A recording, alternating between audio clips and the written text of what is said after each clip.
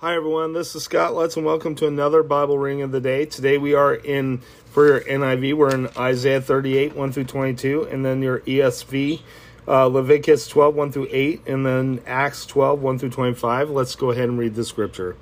Hezekiah's illness. In those days Hezekiah became ill and was at the point of death. The prophet Isaiah, son of Amoz, went to him and said, "This is what the Lord says, put your house in order because you are going to die. You will not recover." Hezekiah turned his face to the wall and prayed to the Lord. "Remember, O Lord, how I have walked before you faithfully and with wholehearted devotion and have done what is good in your eyes." And Hezekiah wept bitterly. Then the word of the Lord came to Isaiah, "Go and tell Hezekiah that this is what the Lord, the God of your father David says. I have heard your prayer and seen your tears. I have added 15 years to your life, and I will deliver you and this city from the hand of the king of Assyria. I will defend this city. This is the Lord's sign to you that the Lord will do what he has promised. I will make the shadow cast by the sun go back to the 10 steps it has gone down before on the stairway of Ahaz." So the sunlight went back the 10 steps it had gone down.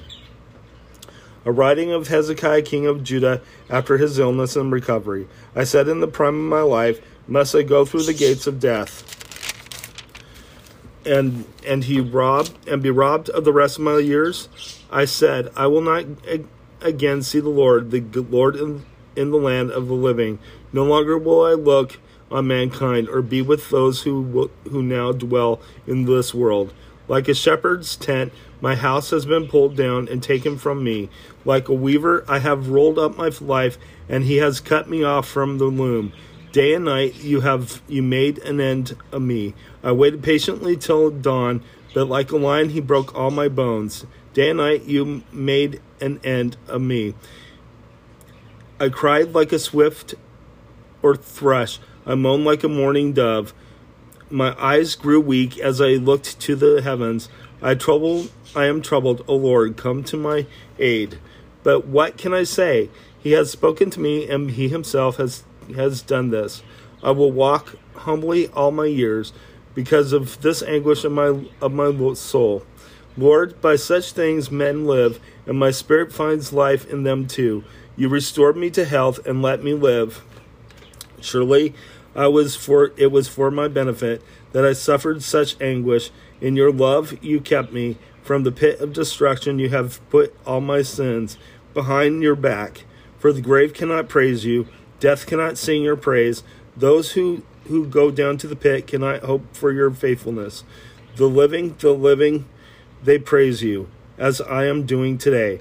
Fathers, tell your children about your faithfulness. The Lord will save me, and we will sing with stringed instruments all the days of our lives in the temple of our Lord. Isaiah had said, prepare a poultice of figs and apply it to the boil, and he will recover. Hezekiah had said, what will be the sign that I will go up to the temple of the Lord? Let's go ahead and head to your New Testament, to your ESV readings.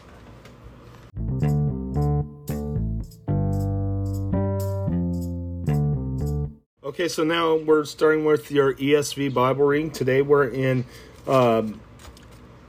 Leviticus 12, 1 through 8, and then Acts 12, 1 through 25. Let's go ahead and read the scripture. Purification after childbirth. Lord spoke to Moses, saying, "Speak to the people of Israel, saying, if a woman conceives and bears a male child, then she shall be unclean 7 days. As at the time of her menstruation she shall be unclean, and on the 8th day the flesh of his foreskin shall be circumcised. Then she shall continue for 33 days in the blood of her purifying. She shall not touch anything holy, nor come into the sanctuary until the days of her purification are completed. But if she bears a female child, then she shall be unclean 2 weeks, as in her menstruation, and she shall continue in the blood of her purification for 66 days. And when the days of her purification are completed, whether for a son or for a daughter, she shall bring to the priest at the entrance of the tent of meeting a lamb a year old for a burnt offering, and a pigeon or a turtle dove for a sin offering. And he shall offer it before the Lord and make atonement for her. Then she shall be clean from the flow of her blood. This is the law for her who bears a child, either male or female. And if she cannot afford a lamb, then she shall take 2 turtle doves or 2 pigeons, one for a burnt offering and the other for a sin offering. And the priest shall make atonement for her, and she shall be clean. Let's go ahead and head to your New Testament reading.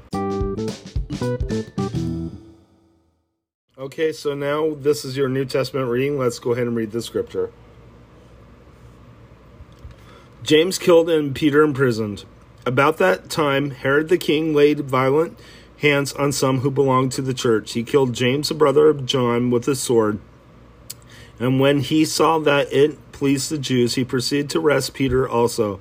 This was during the days of unleavened bread. And when he had seized him, he put him in prison, delivering him over to the 4 squads of soldiers to guard him, intending after the Passover to bring him out to the people. So Peter was kept in prison, but earnest prayer for him was made to God by the church. Peter is rescued. Now when Herod was about to bring him out on that very night, Peter was sleeping between 2 soldiers, bound with 2 chains, and sentries before the door was guarding the prison. And behold, an angel of the Lord stood next to him, and a light shone in the cell. He struck Peter on the side and woke him, saying, "Get up quickly." And the chains fell off his hands. And the angel said to him, "Dress yourself and put on your sandals." And he did so. And he said to him, "Wrap your cloak around you and follow me." And he went out and followed him. He did not know what was being done by the angel was real, but thought he was seeing a vision.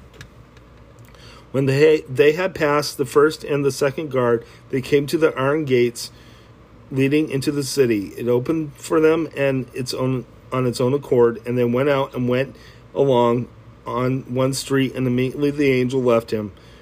When Peter came to himself, he said, "Now I'm sure that the Lord has sent his angel and rescued me from the hand of Herod and from all that the Jewish people were expecting." When he realized this, he went to the house of Mary, the mother of John, whose other name was Mark, there where many were gathered together and were praying. And when he knocked at the door of the gateway, a servant girl named Rhoda came to answer. Recognizing Peter's voice, in her joy she did not open the gate, but ran in and reported that Peter was standing at the gate. They said to her, "You are out of your mind." She kept insisting that it was so, and they kept saying, "It is his angel." But Peter continued knocking, and when they opened, they saw him and were amazed. But motioning to them with his hand to be silent, he described to them how the Lord had brought him out of the prison, and he said, "Tell these things to James and to the brothers." Then he departed and went to another place. Now, when day came, there was no little disturbance among the soldiers over what had happened, what had become of Peter. And after Herod searched for him and did not find him, he examined the sentries and ordered that they should be put to death. Then he went down from Judea to Caesarea and spent time there. The death of Herod.